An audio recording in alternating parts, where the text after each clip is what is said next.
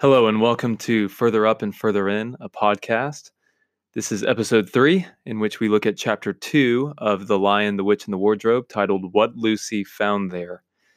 And before we go further into Narnia with Lucy to discover more about her relationship with Tumnus and everything she experiences there, I want to extend a little further a conversation that was begun last week, talking about chapter 1 of The Lion, the Witch, and the Wardrobe with G.K. Chesterton's chapter in Orthodoxy titled The Ethics of Elfland, because, as Lewis says in the dedication to the book, there is a sense of the wonder of fairy tales that is necessary and essential for our growth as people, for us to be able to learn and grow and become who we were always meant to be. Fairy tales, stories, parables, poetry, these things help startle us awake to the real wonder and truth of the story of God. And so I mentioned Chesterton last week as one of the persons that Lewis modeled his writing after and Lewis looked up to. I want to return to something Chesterton said as we consider Lucy's journey into Narnia and her discovery there, and some of the things that will come to bear as she discovers more about Narnia. One of those things, which will be a centerpiece of chapter 2, What Lucy Found There, is who Lucy is. That last week, chapter 1 of the novel, we discover Lucy and Edmund and Susan and Peter as ordinary British boys and girls. But now that we are entering into this wonderful land of Narnia, we start to discover that each of those characters is much more than who they simply appear to be. And in fact, that is a trick or a device that Satan uses, and in the novels, the White Witch uses, to try to keep us from discovering who we really are. Later on in the novel, it'll say that one of the White Witch's tricks is that she can make something appear to be that which it is not. And I think that ploy, that scheme of evil, can work in ways that are quite subtle for us, where we can be led to believe that we are something that we are not, or that what we really are is something that can be reduced merely to our material reality, that we are merely skin and bones, that I am just nothing but molecules in motion doing what it does at these temperatures. I'm nothing but a product of so many different mutations over time. In fact, in The Voyage of the Dawn Treader, one of the most famous passages of the entire series comes when Ramandu, the retired star, rebukes Eustace, who says, in our world, a star is just a burning ball of gas. And Ramandu says to Eustace, even in your world, that is not what a star is, but simply what it is made of. And so there is this materialistic, reductionistic sense that all we are is our occupations, our GPAs, our relationships, our statuses, and so on. And what Lucy is discovering as she moves through the wardrobe and meets the characters there is that she is far more than what she had always thought she was. That she has a destiny ahead of her. She has a throne ahead of her at Cair Paravel. And as Tumnus would say, she is a daughter of Eve.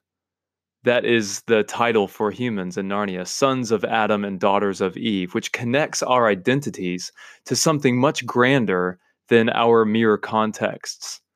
That we are simply citizens of a particular nation, students of a particular school, employees at a particular job, that we are much, much more than that with who we are as humans. And we'll get into that with Tumnus's interactions with Lucy. Before we do, I want to tap back into something Chesterton said in Ethics of Elfland about how fairy tales can remind us of who and what we really are by showing us what we are in broad, vibrant colors, by making everything large and big and massive. We are able to see more clearly what is really real, what we truly are. You have Prince Philip and the Dragon stories.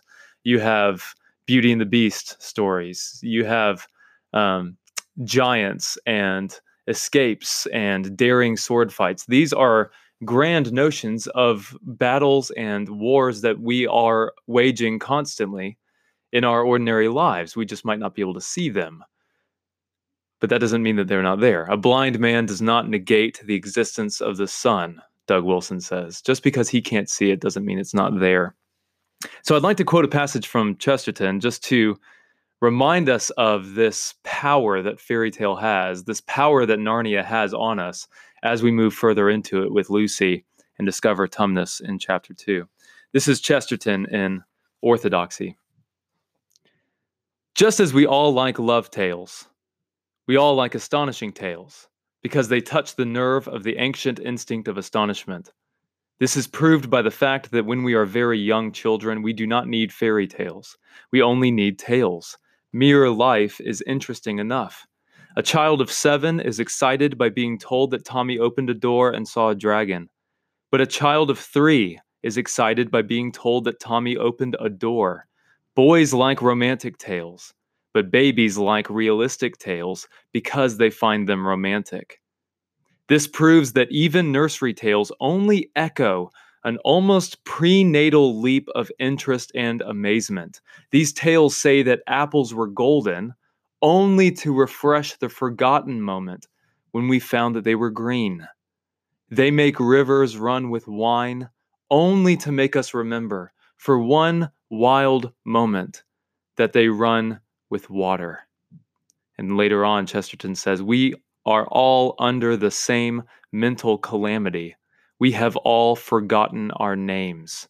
We have all forgotten what we really are. All that we call common sense and rationality and practicality and positivism only means that for certain dead levels of our life, we forget that we have forgotten. All that we call spirit and art and ecstasy only means that for one awful instant, we remember that we forget. It's a beautiful statement from Orthodoxy by Chesterton, that we have forgotten who and what we really are. Romans 1, Paul says, we suppress the truth. We don't want to encounter the self. We don't want to know what we really are. And so many stories throughout our history show this in action. Narcissus falling in love with his own reflection, not wanting to realize the actual sin and lust and selfishness that pervades his heart. He's fallen in love with a mere face. The Picture of Dorian Gray by Oscar Wilde portrays the same thing, falling in love with an artificial identity, falling in love with a flattened portrait of what we are rather than the full-blooded reality of what we are. And Chesterton gets it right, and Lewis gets it right by having Lucy discover that she is not a mere child, but rather she is a daughter of Eve, and she is the future Queen Lucy the Valiant of Narnia, seated at Cair Paravel. And so it's with that I'd like to begin with chapter 2, what Lucy found there. Last week we saw in chapter 1 how she moves further in through the wardrobe and discovers what is probably one of the most famous and most memorable and most iconic images of Narnia, and that is the lamppost at Lantern Waste, the far western boundary of Narnia. And Lucy stumbles through the wardrobe and sees this beautiful, eternally lit lamppost, which the origin of that lamppost Lewis describes in The Magician's Nephew, how Jadis returns to Narnia with a metal bar from a lamppost in London, and it falls to the ground and the lamppost grows out of it in the middle of this forest. And so we open in chapter 2 with the conversation between Lucy and Tumnus, the fawn, and he's picking up the parcels he had dropped, and they exchange pleasantries. But right at the beginning, Tumnus says, good evening, said the fawn. Excuse me, I don't want to be inquisitive, but should I be right in thinking that you are a daughter of Eve? And that's the first time we see that phrase occurring, and it's one that will be used throughout. Aslan uses it, sons of Adam, he calls Peter and Edmund. Daughters of Eve, he calls Susan and Lucy. And like I mentioned earlier, this is that first indication that Lucy has much to learn, that her journey through the wardrobe is a journey of education. And in fact, that would be one of the entire purposes of education. We must teach our children who and what they really are.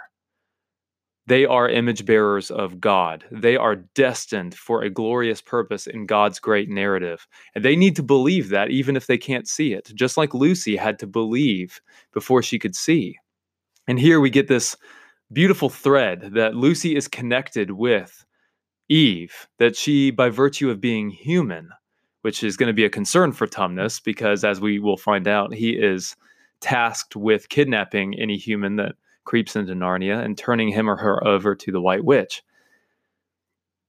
But here, the daughter of Eve signal is one of the first steps for Lucy to discovering who she really is. And she responds confused, "My name's Lucy."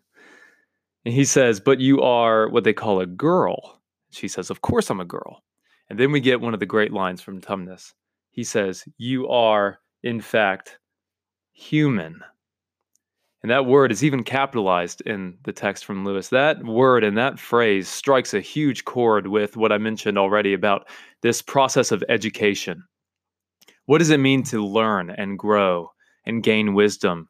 What does that mean? Last week we talked about returning to a childlike sense of wonder for the magical and for the virtuous and the wondrous. That's certainly part of our education. We must remember our own youthfulness in our own childlike state of astonishment. And fairy tales help with that, certainly. But also the question that Tumnus raises, and which is, what is man? What is a man? The novel Frankenstein by Mary Shelley puts forward this question. What does it mean to be human? So many philosophers throughout Western civilization have grappled with this question of what makes man different from the animals, what makes man distinct. What are we made in the image of God? Are we merely highly evolved beings? What is the relationship between our soul and our body? This is one of those grand philosophical questions, and we're getting it from a faun in the beginning of this children's book. What is man? It reminds me of that passage from Hamlet in Act 2 of Hamlet when he's talking with Rosencrantz and Guildenstern. He has this long monologue. And he opens it saying, "What a piece of work is man! How noble in reason, how infinite in faculties, in form and moving, how express and admirable, in action, how like an angel, in apprehension, how like a god. The beauty of the world, the paragon of animals." So he has this typically Renaissance humanistic view of man as the quintessential creature of the cosmos. One remembers Da Vinci's diagram of the Vitruvian Man. And yet, Hamlet turns and says, "And yet, to me, what is this quintessence of dust?" And so there's the dichotomy, is man merely a product of the soil, or is man made in the imago Dei, in the image of God, capable of great reason, great romance, bearing a soul that will live for eternity? And Tumnus says, you are human. What is man? In fact, Tumnus, in his cave, in his little dwelling where he will lead Lucy back to, one of the books Lucy notices on the shelf is titled, "Is Man a Myth?" Which is a great book for Tumnus to have, wondering what it means to be human. These humans that are prophesied, and these humans that will sit on the thrones, and these humans that will reign in Narnia. It reminds us also of Psalm 8. Verse 3, "When I look at your heavens, the work of your fingers, the moon and the stars which you have set in place, what is man that you are mindful of him, and the son of man that you care for him? Yet you have made him a little lower than the heavenly beings and crowned him with glory and honor. You have given him dominion over the works of your hands. You have put all things under his feet, all sheep and oxen, and also the beasts of the field, the birds of the heavens, and the fish of the sea, whatever passes along the paths of the seas, O Lord, our Lord. How majestic is your name in all the earth." And the parallels here are striking. Lucy is meant to be a reigning monarch in Narnia. She is not like the other animals. She's not like the other talking creatures in Narnia. She's not like the fauns or the dryads. She is something else entirely. She is human. And that's what causes so much fear in the White Witch, that humans have destinies that are God designed, God initiated, God ordained to reign, that we are rulers of the earth, the crown of creation, that we are meant to govern the kingdom of earth, the kingdom of heaven. And so when Lucy is told, or is when she's asked by Tumnus if she is human, she says, "Of course I'm human," but we need to note what Lewis is doing here, that he is trying to put Lucy's experiences, discovering what it means to be human, this educational process of discovering who she really is, that Chesterton would remind us we have all forgotten what we really are. We all live in the Shadowlands. We have all forgotten what is real. It's like Plato's cave.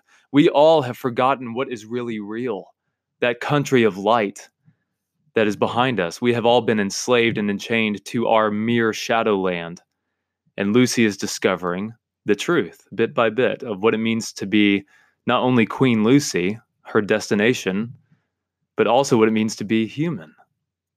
And that begins this interaction. It's something Lewis talks about in The Abolition of Man as well, with his educational treatise on what it means to educate a person, a human being, beyond just rational data. It goes much deeper than that. So Lucy and Tumnus speak. Tumnus invites her back to his house. He introduces the conflict. He informs Lucy that it is winter in Narnia and has been for ever so long. And that's our conflict. We know it's the curse. He'll say it at the end of the chapter that the White Witch has made it always winter and never Christmas. And so they return to Tumnus's cave. This house is wonderful domestic situation with a fire and 2 chairs and some tea. It's a beautiful, typically English sort of setting. And Lucy is cozied up in there, and she is being drawn closer to her new acquaintance, Mr. Tumnus. He is quite hospitable. But then there's a wonderful passage that I want to dwell on for a moment, because it sets one of Lewis's characteristic focuses on the table. And it's when Tumnus starts explaining to Lucy what Narnia was like before the curse, and all of the joy and all of the festivity and celebration that marked Narnian culture and Narnian life. Lewis says this, "And really it was a wonderful tea. There was a nice brown egg, lightly boiled for each of them, and then sardines on toast, and then buttered toast, and then toast with honey, and then a sugar-topped cake. And when Lucy was tired of eating, the faun began to talk. He had wonderful tales to tell of life in the forest. He told about the midnight dances, and how the nymphs who lived in the wells and the dryads who lived in the trees came out to dance with the fauns, about long hunting parties after the milk-white stag, who could give you wishes if you caught him, about feasting and treasure-seeking with the wild red dwarfs in deep mines and caverns far beneath the forest floor, and then about summer, when the woods were green, and old Silenus on his fat donkey would come to visit them, and sometimes Bacchus himself, and then the streams would run with wine instead of water, and the whole forest would give itself up to jollification for weeks on end." And this is a passage that is stunning. And it's one that Lewis returns to again and again throughout the stories. It's this beautiful depiction of Narnian life as one of revelry and joy and robust celebration and psalm singing and feasting, dances and laughter, feasts, banquets, rejoicing in the glory of Narnia and the name of Aslan. And for me, there's nothing that needs to be spoken of more in our current cultural climate, and especially in the church. There's nothing more significant to teach our children than to engage wholeheartedly in Christian revelry. That this is what we were made for, to celebrate and enjoy the pleasures and the bounties and the abundance of the feast of Christ, of the great story he's telling. It is a victorious story that we're living. Jesus wins. Aslan wins. Narnia will be redeemed. And this picture of Tumnus and the fauns and the dryads and the midnight dances is one of many throughout Narnia where Christian revelry is centered and focused, and it becomes this warm invitation that is just dripping with honey and dripping with glory. And that is a truly remarkable image that Lewis was capable of capturing. He does it again with Prince Caspian, where there are romps in the fields of Narnia with Aslan, and the children are laughing and smiling and dancing and dizzy with giddy joy and laughter at the truth and the beauty of Aslan's story. Paul Ford, who wrote A Companion to Narnia, discusses the sense of revelry in Narnia. He says this is Paul Ford: "The spirit of revelry is a fundamental part of Narnian life, a correspondence to the medieval world in which feast days were plentiful. One of the sure signs of enchantment and the work of dark magic is an unending sameness and dreariness, such as can be seen in Underland and Charn, these other worlds. In the very beginning of The Lion, the Witch, and the Wardrobe, Tumnus informs Lucy that in the days before winter came to Narnia, the world was full of nymphs and fauns and dryads and wild red dwarfs, and even Bacchus and Silenus. In Prince Caspian is filled with celebration, feasts, and dances, and it is significant that the chief meeting place in Narnia is the dancing lawn." Lewis certainly understood the flavors and the aromas and the music and the poetry and the laughter and the glory of Christian revelry. He speaks of it in Surprised by Joy with this sense of sin-sooked, this inconsolable longing, this ache and desire for that which will satisfy us. John Piper talks about it in his book Desiring God, where he says, "God is most glorified in us when we are most satisfied in him." In Psalm 16, "At his right hand are pleasures forevermore." Psalm 34, "Taste and see that the Lord is good. Rejoice in the Lord always." And again I say rejoice, Paul says. That taking joy and taking heart in God as a body of believers, this communal, celebratory tone and attitude and feature of our daily living is something that is part and parcel to the very core of what it means to breathe Narnian air. And this moment from Tumnus, it's so subtle, where he reminds Lucy of what Narnia was like before the curse, I believe is meant to awaken within us a similar desire for what our world was like before the curse.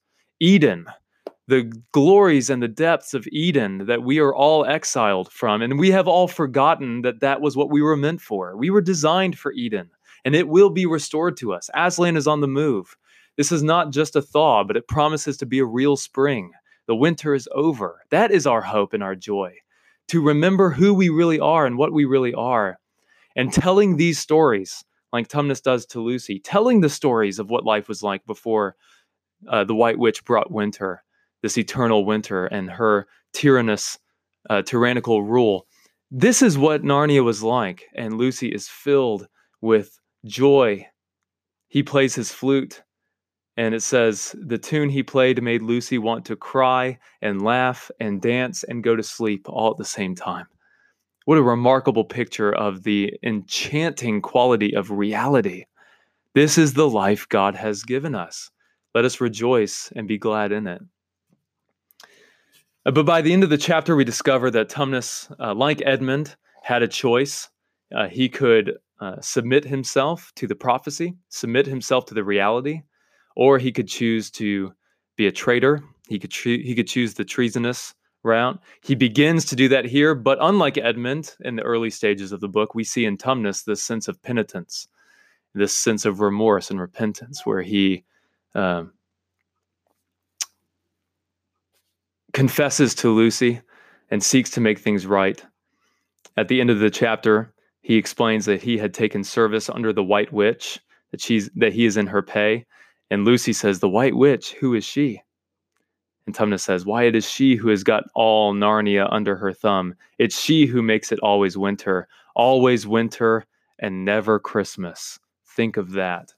And when we get to the Magician's Nephew, we'll see the crossover here from Jadis, the queen of Charn that Diggory awakens and who stumbles into Narnia, that this White Witch has a false reign in Narnia. But even her name, Jadis, needs to be commented on. Consider the similarity of that to the word jaded, that sin and evil and the reign of the witch is ultimately stale and jaded and boring and pale. It's no accident that the White Witch turns those she despises into stone. That is what she's capable of. Aslan is capable of turning stone into life, just like the Word of God is able to take dirt and turn it into a man. That God formed man from the dust of the ground and breathed the breath of life into him, and he became a living soul. That's what Aslan can do. And that's what Aslan will do by the end of the novel. The White Witch is only capable of stagnation, lifelessness, stone, sterility, right? It's always winter, no spring, no season of life, no season of growth and beauty and mating and joy and song. It's always winter, but with no Christmas, no selflessness, no giving, no jollity, no charity. This is a sterile wasteland that the White Witch has created and over which she governs. And also remember, she'll tell Edmund when she meets him that she has no children of her own. And the white of the White Witch is the whiteness of death, the whiteness of pallor, that she is dead and only capable of death. And what a great contrast to Aslan, who is life and capable of life and deeper magic from before the dawn of time. So Tumnus repents of his sin in luring Lucy to his cave to kidnap her and hand her over to the White Witch, but he is ultimately sacrificial, that he does the right thing, and he leads Lucy back to the lamppost for her to return to the spare room through the wardrobe, and we are left to wonder what will happen to Mr. Tumnus, because as he says, even the trees are in her confidence, that even the trees work for her and can hear and can know. And at the very end, he informs Lucy.